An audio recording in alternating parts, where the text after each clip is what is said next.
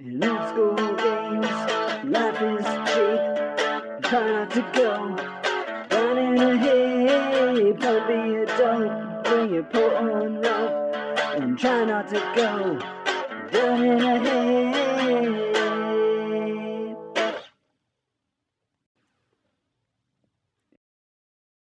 Hey everybody, welcome back to the Down in a Heap podcast. I'm your host, Rob, podcasting to you live from beautiful Northeast Minneapolis, and it is going to be a beautiful day today. Highs approaching 60, virtually unheard of in February, but this has been, as I maybe said before, the mildest winter I ever experienced in my 55 years, well, that I remember at least. It's been very, very weird. But, you know, the older I get, the less I like shoveling and dealing with bitter cold and driving in all the wintry, icy mess. So it's been a welcome relief, I guess. Today I'm going to finally take a look at Cairn First Edition by Yochai Gal. That was requested a while back by the guy you heard doing my theme song today, AaronNPC, with his indie rendition. Thanks for that, Aaron. So I'm going to take a look at the Cairn RPG First Edition. But before I do that, I got a call from Jason over at Nerds RPG Variety Cast with some comments related to my last show about how Spotify blew it up. You maniacs! Welcome to the penthouse, Thunder. Hey Rob, Jason here. So, listen to your latest episode. Yeah, hopefully your Surface will be close enough to a PC to let you use Riverside. They want all the editing to be done through a regular web interface, not through their mobile app. But who knows, maybe you can log on and pick the regular website and be able to edit using Riverside. There's no cost to it. The only question is how compatible it'll be with your Surface. So I guess we'll find out. You talk about living on borrowed time, and then you also talk about not buying another game because you'll never get to it. And that's kind of how I feel. I've been trying to get through things. You know, the week as I call you, I've got a Planet of the Apes game using Goblinoid Games, Apes Victorious, a Masters of the Universe game using Metal World, and After the Bomb game, which is a Palladium game, mutate animals, you know, after the apocalypse. And of course that's using the Palladium system. But I'm running all three of those within just a short span, less than a week, you know, just a few days, trying to get through all these games that I've been wanting to run. But, you know, running that many game systems so close together is too much. We'll see if I survive. Hopefully I don't ruin the experience for the players by being too mumbled and jumbled from doing too much at once. More and more I feel the desire to double down on one or two game systems and just play those, to be honest with you. Now I'm tempted to sell everything to to not be tempted to play other games. I don't know. I'm fine. Actually, that's not true. I'm okay playing other games, but as far as running other games, GMing other games, I'd like to pick a handful and just GM those, period. But we'll see what happens. Anyhow, I will talk to you soon. I'll reach out to you by email, and we'll see if we can't help find a solution for the podcast thing. And if nothing else, you're always welcome to come guest on my show, or I'm sure many other people would love to have you on their show as well. So there's still hope that your voice will be heard. Anyhow, I will talk to you soon. Take care. Yeah, I don't know what I'm going to do as far as the podcast goes. If Riverside works on my Surface, then yeah, I'll probably keep doing it. But it's going to be tricky because, as I pointed out, I don't really have an internet connection other than through this iPhone. So it would have to be working through this hotspot or using free Wi-Fi somewhere, which probably wouldn't work so well for recording a podcast in some kind of cafe, or I don't know, maybe I could record it on the computer, the Surface, and then I don't know. I really don't even know how to make a sound file. So I'm just such a technological idiot that I think this is going to be a big hurdle for me to jump over, and maybe I'll be able to do it. But I don't really do editing, unless by editing you mean just tossing together all these different segments and sound effects and calls and whatnot that I have. And I'm going to have to download all this stuff so that I have access to it, because I won't be able to get it through Spotify anymore, or re-record all the sound effects and sound bites and stuff again. I don't know. It might just be too much, and maybe it's better just to let this podcast kind of fade away in June. I do want to get to 300 episodes for some weird reason. It's my baseball obsession. It was always like a big deal when a pitcher got 300 wins, and we'll probably never see that again. But so I think I need to get like 16 more episodes in or something to get to number 300. So that's my goal. That's my short-term goal, just to get to 300 episodes. As far as new games go, I do have way too many game systems that I haven't used, and there are a lot that I'd like to get to the table in a limited amount of time, and trying to convince the people I play with to give them a shot. And, how long do you go? I don't know if, for me, just playing them once or twice isn't really enough to get a good feel for whether it's a good game system, or whether it's, I want to dive into a game for at least 20 sessions or something before I give it up. And I'm not going to devote 20 game sessions to something that I'm just kind of on the fence about. It's got to be a game system that really has some compelling features for me to want to take a 20 session dive into it, and to go through the hassle of, switching systems and all that. But, it sounds like it would be fun what you're doing, especially like a Planet of the Apes game sounds great. But I know in my muddled mind, I'd confound 3 different systems if I was playing them in short order, unless there were things I was already kind of familiar with. But yeah, I hope it goes well for you. And we all know that the systems that Jason will keep for sure are his favorites: Rollmaster / Spacemaster, and the classic Cyborg Commando. All right, well, thanks for that message, Jason. It's time for me to move on and take a little trip into the Cairn RPG.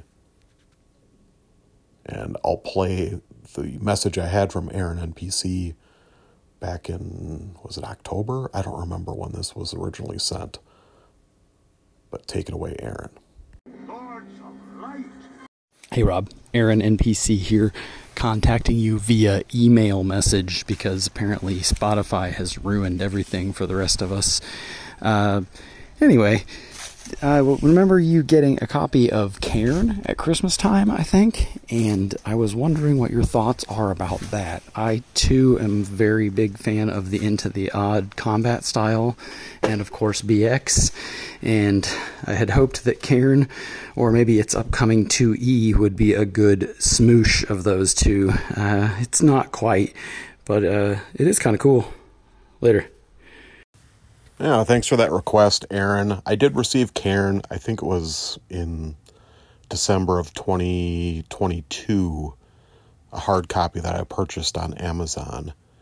And this is a digest-size booklet, perfect bound. Cairn is really accessible. You can download a PDF for free from Drivethru from CairnRPG.com, Yochai Gal's website. And I think he's got an itch page. You can get hard copies at cost pretty much on Amazon or Lulu or Drivethru. They're like $3, plus shipping, of course. So, it's great that it's such a low cost to entry, free if you want just the PDF. And I haven't played this, so take my opinions here with a grain of salt, whether my lack of playing it invalidates any kind of thoughts I have is, entirely up for you to decide. To me, like seeing a movie trailer, sometimes you can look at it and just know, this doesn't look like something I'll enjoy. And some RPGs are like that for me. And some are just, I read through them and think, there's some interesting stuff here, but there's nothing in here that makes me really want to play it. I'll keep playing other games that I am more inspired by, right? So, and that's kind of how I feel about Cairn. In my original thumbnail response to AaronNPC, I basically just said, well, it's a mashup of Knave and Into the Odd. And that is like 95% of this, from what I can tell. It's essentially taking Into the Odd, adding the spells from Knave, adding an inventory system similar to Knave, and using the Scars idea of character of improvement by being knocked to exactly 0 hit points that Chris McDowell has in Electric Bastion Land. But yeah, so I'll just go through here. On the back it says, an adventure game inspired by the likes of Into the Odd and Knave. No kidding. Explore a mysterious woodland filled with all manner of creatures fey and fell. Pillage ancient barrows, steal powerful spellbooks, and slay horrid beasts. Content design and layout by Yochai Gal. Editing Jim Parkin. Cover design Cosmic Orrery. And character sheet Licopio. Licopeo. I apologize if I'm mispronouncing any of your names. The front cover is this kind of thicket of brambles and thorns in the foreground with a couple of hands like trying to claw their way out, a crown entwined amongst this bramble, and in the background it looks like the silhouette of a fortress at the very top of the image with Cairn written across it. It has a kind of a claustrophobic feel. It's just a black and white, like, woodcut or line art drawing. It's pretty cool. It's definitely gives you a feeling. I wish there was, it says here, it kind of makes this, well, not promise, but it talks about exploring a mysterious woodland filled with all manner of creatures fey and fell, but it doesn't really deliver much in the way of implied setting to me. The art is very, very, I don't know. There's not much of it, and I guess it does allude to kind of a fey woodland and stuff, but I didn't find much in the content of the actual rules that took me in that direction. So this booklet that I got from Amazon has the capability to have like 26 pages, but the first page just has the title, second page is credits, the last 2 pages in the booklet are completely blank, as is the backside of the last 3rd page, and the front of that is just a woodcut or silhouette like black and white drawing, which is pretty cool. But so there's a lot of space that wasn't utilized. So that to me is a real big missed opportunity, that if you were putting this to a print on demand kind of thing, presumably the creator gets to see how it fits in the format, and if you saw that you had that much unutilized space, that maybe you'd fill it up with something. So to me, that's a really big missed opportunity. But so the first page is giving design philosophies. It's classless. There's Characters may be powerful, but they are also vulnerable to harm in its many forms. Death is always around the corner, but it is never random or without warning. Fiction first. Dice do not always reflect an obstacle's difficulty or its outcome. Instead, success and failure are arbitrated by the warden, which is what they call the GM in this game, or the referee, the judge. It's the warden. So growth, characters are changed through in-world advancement, gaining new skills and abilities by surviving dangerous events and overcoming obstacles. That might be a design philosophy, but the mechanics of the game don't really support that a whole lot, in my mind. Neutrality, the warden's role is to portray the rules, situations, NPCs, and narrative clearly while acting as a neutral arbiter. Player choice. Players should always understand the reasons behind the choices they've made, and information about potential risks should be provided freely and frequently. Principles. The warden and the player each have guidelines that help foster a specific play experience defined by critical thinking, exploration, and an emergent narrative, and shared objectives. Players trust one another to engage with the shared setting, character goals, and party challenges. Therefore, the party is typically working together towards a common goal as a team.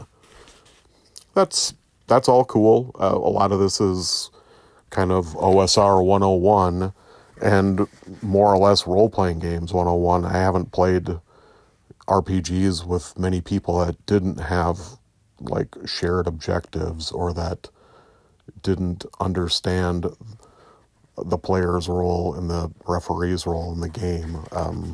But I suppose if someone had picked this up for the first time, these might be useful to have.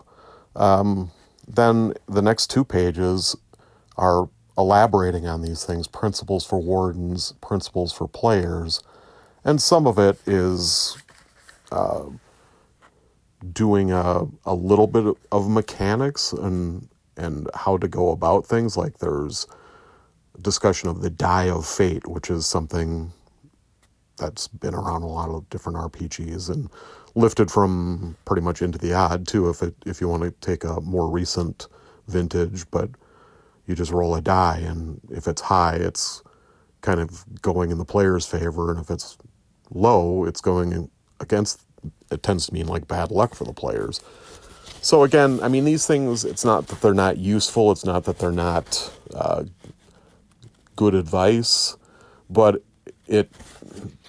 these 2 pages, along with the design philosophy page, the credits page, the title page, represents 20% of the content of the written material in here.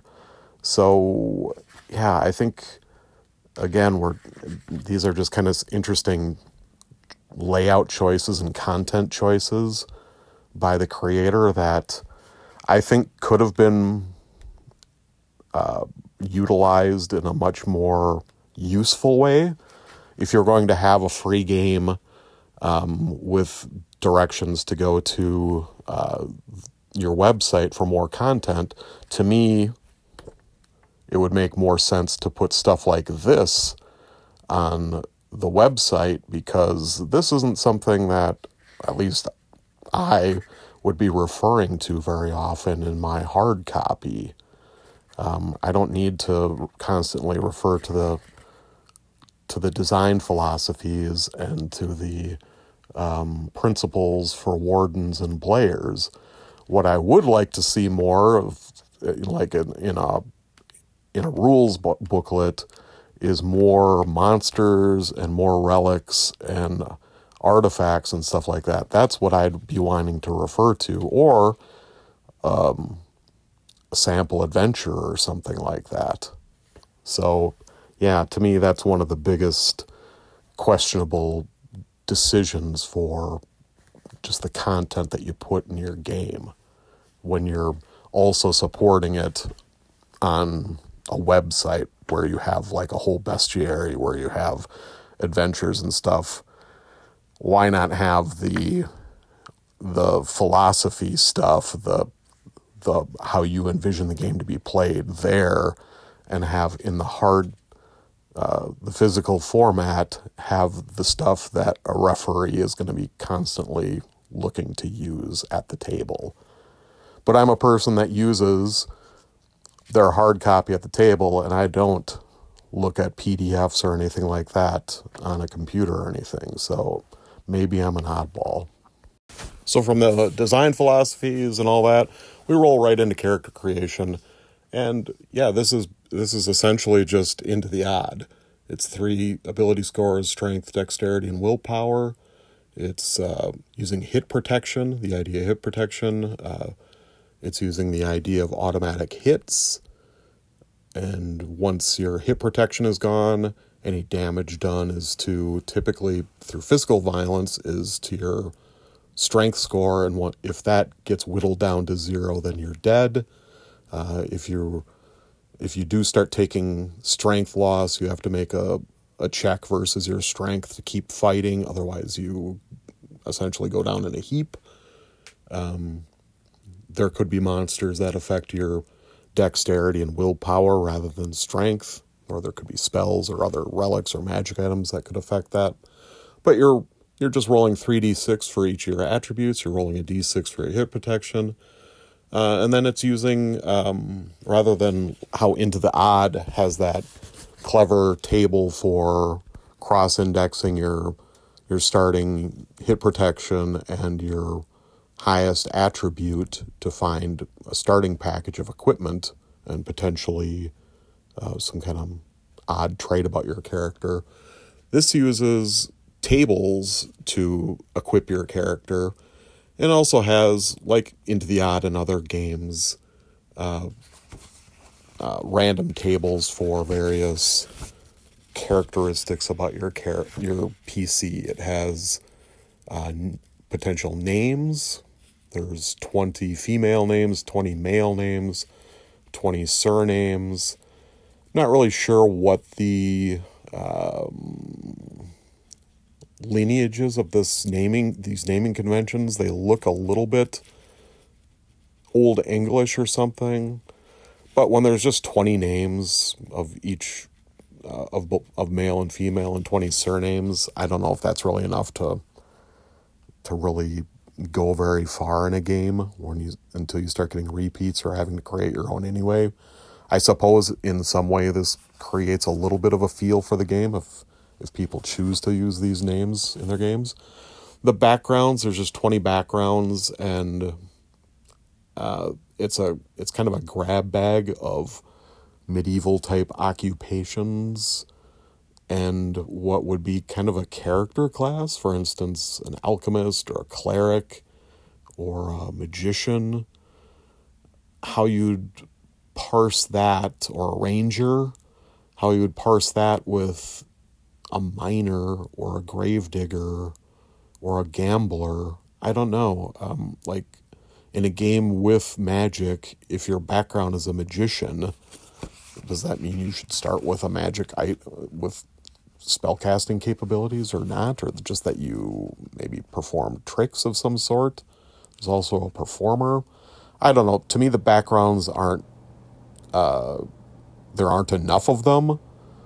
And I'd rather see something where it's more occupations rather than these things that could be kind of confounded with classes. And as an alchemist, should I be able to whip up a potion or identify a potion or make some kind of antitoxin? Do I need a lab for that? I don't know. There's also a page devoted to character traits, which are all D10 tables for physique, skin, hair, face, speech, clothing, virtue, vice, reputation, misfortunes. These are things that you find in a game like Maze Rats or Knave, and they're with just a D10.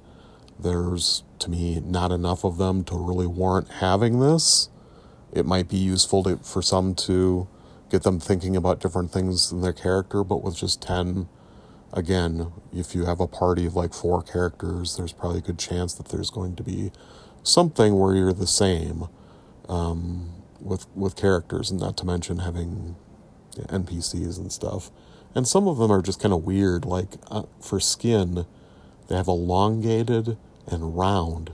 I don't exactly... What is round skin and what is elongated skin? Does that mean you have, like, excess skin folds or something? That just seems kind of weird. Then there's a page, of the random tables for starting gear. Here's another thing that makes me scratch my head. A page devoted to the 100 spells that you can randomly determine, but the spells are numbered 1 to 100 already, so this is, to me, a waste of space and superfluous, because you could just roll D100 where they describe the spells and determine randomly a spell off of that. Then they have a price list for equipment and gear. It's whatever. It's kind of like a BX spell or equipment list, where the costs don't really make a whole lot of sense from a more realistic medieval portrayal. They have optional gear packages where if you wanted to have beginning characters more like a PC class from a more traditional like D&D style game, you'd have your own gear package. So you could be a cleric, a friar, a dowser, a knight, dwarf, magic user, elf, ranger, fighter, and thief. There's really no differentiation between species. So if you choose a dwarf or an elf, there's no other advantages for your characters. You just start out with a different package of gear, which has a little bit of an evocative thing. Like the elf starts out with a spell book with either charm or detect magic. The dwarf starts out with a poisonous mushroom, a prickly root for their weapon. So it's evocative, and I'm fine with the differentiation of PC species being more cosmetic than any kind of like game mechanics or advantages. That's fine by me. It's an interesting design choice. But the rules, the for saving throws, for healing, for reactions and morale and combat for the most part are lifted straight into the odd. I've talked about that before, and there's really not a whole lot of difference between them. So an Into the Odd, which is more of an industrial age kind of thing, there's really, armor doesn't play nearly as much of a role, and there's things like muskets and guns and bombs and stuff like that. And they don't have that here. This is more traditional fantasy. So the creator had to take a look at having more possibilities for armor, right? So armor can have up to 3 points of damage reduction in this, but you can't have more than 3. Brigandine offers 1 protection, chain 2, and plate 3, and then you can get more protection if you're a shield, a helmet, a gambeson, or gauntlets. All provide +1 armor, but as you can't go higher than 3, there's really no point unless you make some kind of narrative differentiation in combat to having if you're wearing plate mail, there's no point in wearing a helmet or having a shield or gauntlets or wearing a gambeson. And likewise, because plate mail is 60 gold pieces and you could buy a gambeson, a helmet, and shield for 35, I guess, the plate would only be 2 equipment slots in your inventory, whereas shield, helmet, and gambeson would be 3. So I guess that's the one advantage. I didn't talk about inventory. So it utilizes inventory kind of like how Ben Milton does in Knave. But in Cairn, rather than having it tied to your attribute like strength or constitution, and that tells you how many slots you have, everyone just has 10. which is a little bit deflating.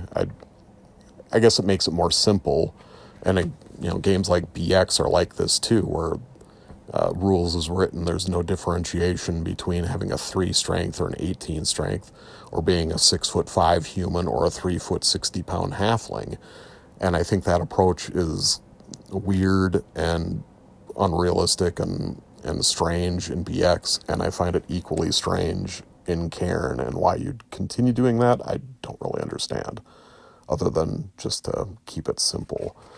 And I suppose because spells are tied to inventory slots in a lot of ways, that might be why Yochai Gal chose to just have 10.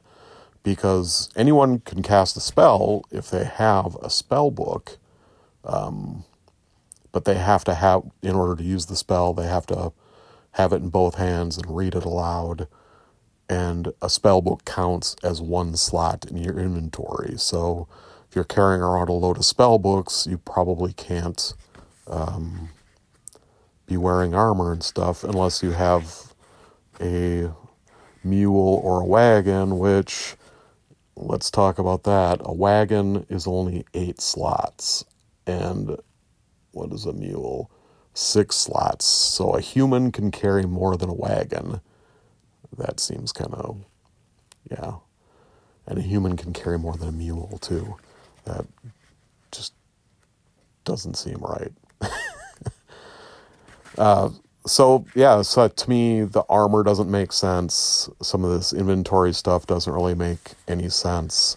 It's something that you could easily fix to make it work in your own minds. And if it's not a hang-up, hey, it's not a hang-up. It just happens to be one for me. Scrolls are a little bit different than spellbooks in that a scroll doesn't take up an inventory. They do not cause fatigue, and they disappear after one use, much like a regular old D&D scroll. So that's the other thing with spell casting. When you cast a spell, it counts a fatigue point towards you. And a fatigue point essentially is tying up an inventory slot. So this is a clever use of fatigue. I like how it's utilized in the game, tying up fatigue spots, because once all your inventory slots are filled, well, you can't have any more, for one thing, but for another, it means that you are so overburdened that you can't protect yourself, so you effectively have a hit protection of 0. Now, unlike Into the Odd, this does not have any kind of character advancement. You don't go up in levels. You don't improve your stats. You don't really improve at all unless somehow you came to some kind of agreement with the referee and said, hey, I'm going to devote X amount of time to train with a weapon master. So maybe now when I use my longsword, it does a D10 of damage rather than a D8 or something like that. You could easily incorporate little things like that into this game. But as written, the only way you really improve is when your character, or potentially improve, you can get worse, is when your character's hit protection is reduced to exactly 0 in combat. Then you look up on this table, which goes from 1 to 12, based upon the total damage taken that reduced you to 0. So if you were at 3 hit protection and suffered 3 points of damage, bringing you to exactly 0, you would have result 3 applied to your character. You are walloped. You're sent flying and land flat on your face, winded. You are deprived until you rest for a few hours, then roll d6. Add that amount to your maximum hit points. So, that's how you can potentially have your character improve in the game, is being knocked to exactly 0 hit points. That's, like I said, taken direct from Electric Bastion Land. Now, the table itself might be a little different. I'm not sure about that. And the fatigue, I'm not sure if that was something that Yochai Gal came up with on their own, or if it was taken from a game I'm not familiar with that's kind of like an Into the Odd hack, like maybe like Mouse Ritter or something. I don't know. There's a little bit, there's devoted to these relics, which are essentially magic items in the game. Relics are items imbued with a magical spell or power. They do not cause fatigue. Relics usually have a limited use as well as a recharge condition. A few examples, and a few is right. There are 4 examples given. So something like, here, Honey Clasp, 3 charges. A rusted ring that shrinks the bearer to 6 inches tall. Recharge, place in a thimble-sized cup of royal jelly. Not really sure what royal jelly is. Is that some kind of like super pure honey? I can't, I'd have to look it up. I'm not really sure what that is. But there's only 4 of them given, and that's where I say that some of this what I think is kind of either is totally wasted space and that there's just blank pages, or some of these content choices I'd much rather see a lot more relics listed. I'd rather see a lot more monsters, because the bestiary on page 15 consists of 6 monsters, and then a guideline for creating monsters. So kind of like how Into the Odd has very few monsters, but then a guideline for creating monsters. But where Into the Odd provides a little bit more fodder, not only for Arcana, which it has a lot of listed, but in the accompanying introductory adventure, the Iron Coral has a bunch more monsters in that adventure and a bunch of other Arcana not listed. So it kind of provides a lot of added fodder. All right, what else? So then we go to the spells. There are 100. 90% of them are exactly how they appear in Knave. About 10 of them are either unique to the game or combine aspects of a couple of different spells from Knave or something. So yeah, it's pretty much just Knave. There's a character sheet, it's a 1-page character sheet. It's all right. I don't know. Yeah, it's fine. It'd be serviceable.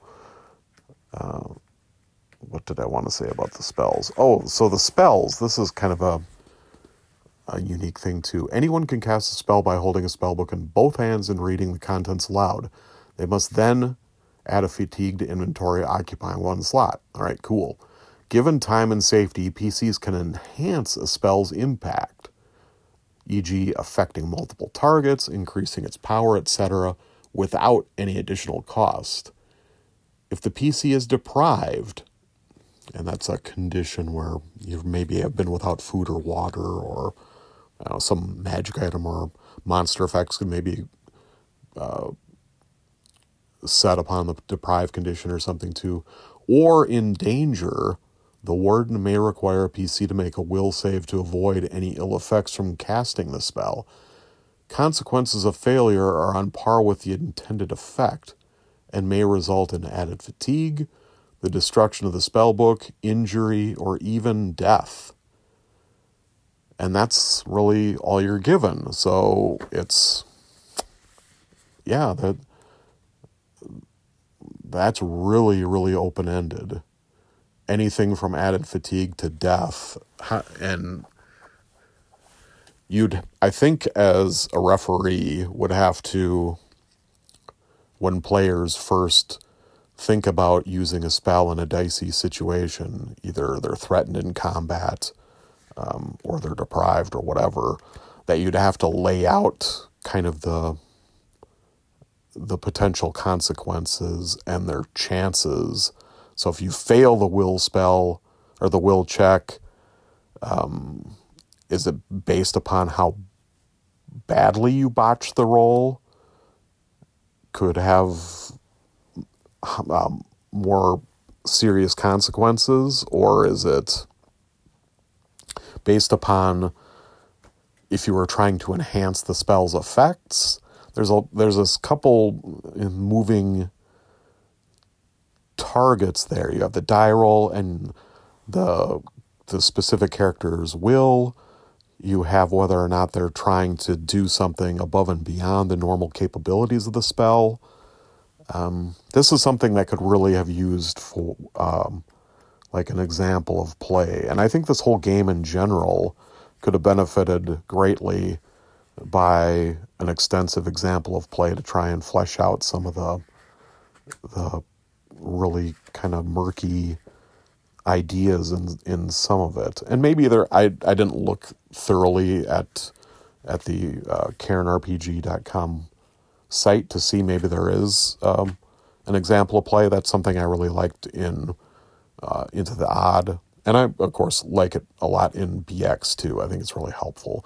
Now, I don't think Cairn, even though it's kind of meant to or it seems to be implied with all this philosophy and intent and stuff laid out, that maybe it's geared towards beginning RPG players. I don't think many people will have this as their first game. And if they do have it as their first game, I think it's going to be something that will be a pretty challenging thing to run with what is given. Now, again, maybe there's some things on the website or other videos and stuff that you can watch that would give you some guidance on how to make rulings in some of these areas. But there's no information on movement rates.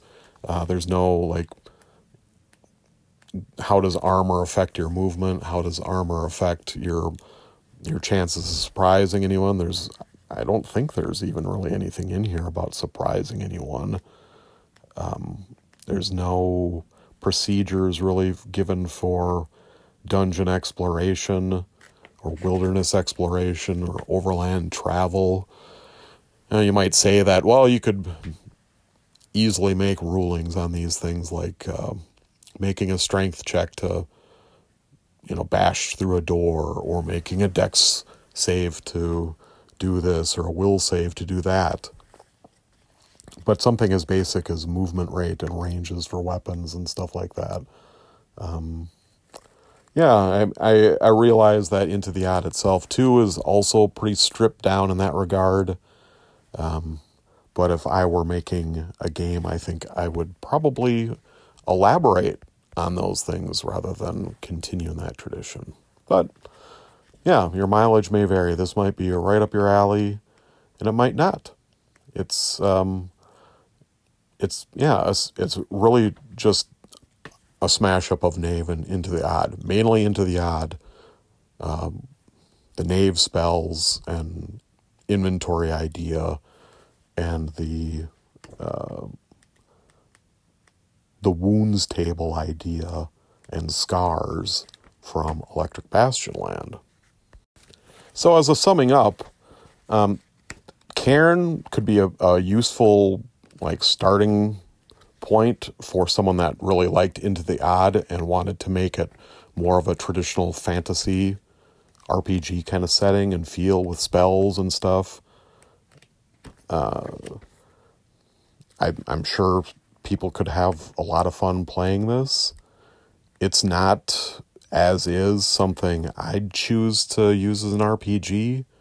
It's maybe something that it would be a time saver, and could be building blocks, I think, for something that would appeal to me more. But as it stands, this is something that, for me, is less than the sum of its parts. I would rather play Knave or Into the Odd than Cairn. I think Into the Odd has a more interesting implied setting, and one that's frankly fleshed out much, much better and in much more detail. And I like the idea of the arcana providing the magic in the game rather than having spells. But if you wanted to have more traditional spell books and stuff like that, this is a way to go. But where, to me, Knave is the superior game is taking a more traditional OSR approach and is much more compatible with existing OSR adventures and game material than Cairn is. Cairn, yeah, you could probably use it and run Keep on the Borderlands or something, or Isle of Dread, and just use the monster stats off the website that, because Yochai Gal has gone through most of the traditional D&D monsters and provided a stat block for them and stuff. So you could do that, but it would be a lot easier with Knave, because it's a lot more, the language is a lot more similar. There's level advancement. The hit points are going to be closer together. It's armor class rather than armor reducing damage and all this stuff. So it's going to be a lot closer fit. So if you wanted to have like a classless game with different type of magic than, say, BX or Swords and Wizardry, but you still wanted to use all your OSR adventures, Knave is a lot easier to do that with. So, yeah, I don't know. It's an interesting game. The layout's fine. Like I said, the content choices to me are really questionable in that they didn't fill out the potential space with things, and that a lot of the stuff that's included in the hard, or the rule set, to me, could have been left on the cutting room floor and been the stuff that you have on your blog or your website or whatever. Because like these random tables for traits and stuff like that, well, there's a lot more extensive ones that you can easily find for free too.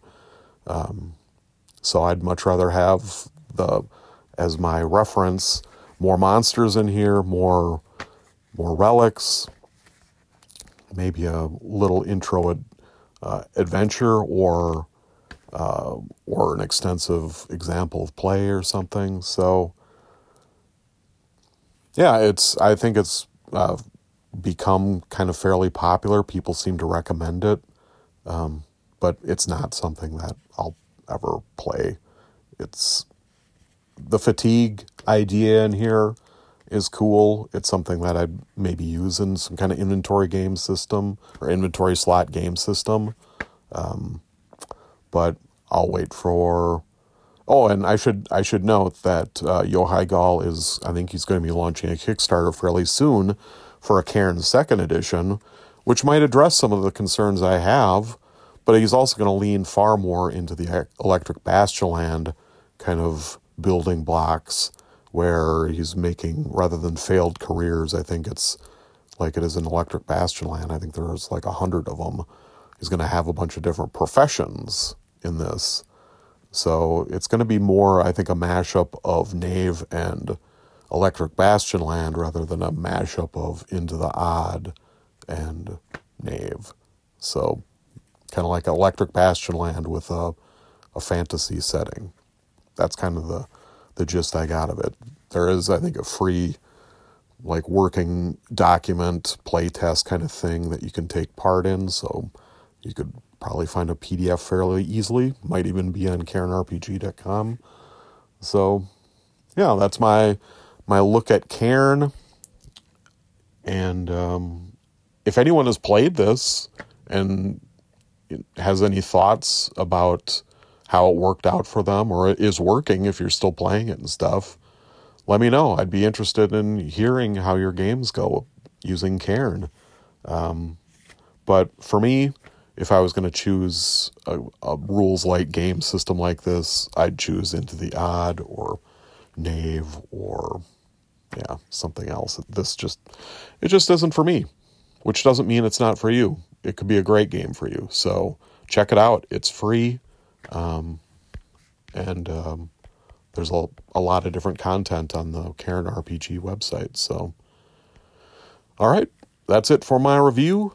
Thanks for listening. Thanks to Aaron for your suggestion for this topic. Thanks to Jason for your call. And until I talk to you again, don't go down in a heap. Hey, your old pal Columbo here with one more thing about Cairn. The one thing I forgot to really mention in my summing up about why I prefer Into the Odd to Cairn is the whole character advancement thing. Into the Odd uses the traditional level system where you get more hit protection as you go up in level. You could potentially improve attributes, and it's much more likely that you'll improve poor attributes than good attributes. And the level advancement itself is triggered by kind of interesting things. In Cairn, it's just the scar table. So it's almost entirely random. And I think your characters would be a lot more samey in Cairn than they would be in Into the Odd, or Knave for that matter. So that's the other thing I got to say about it. Thanks.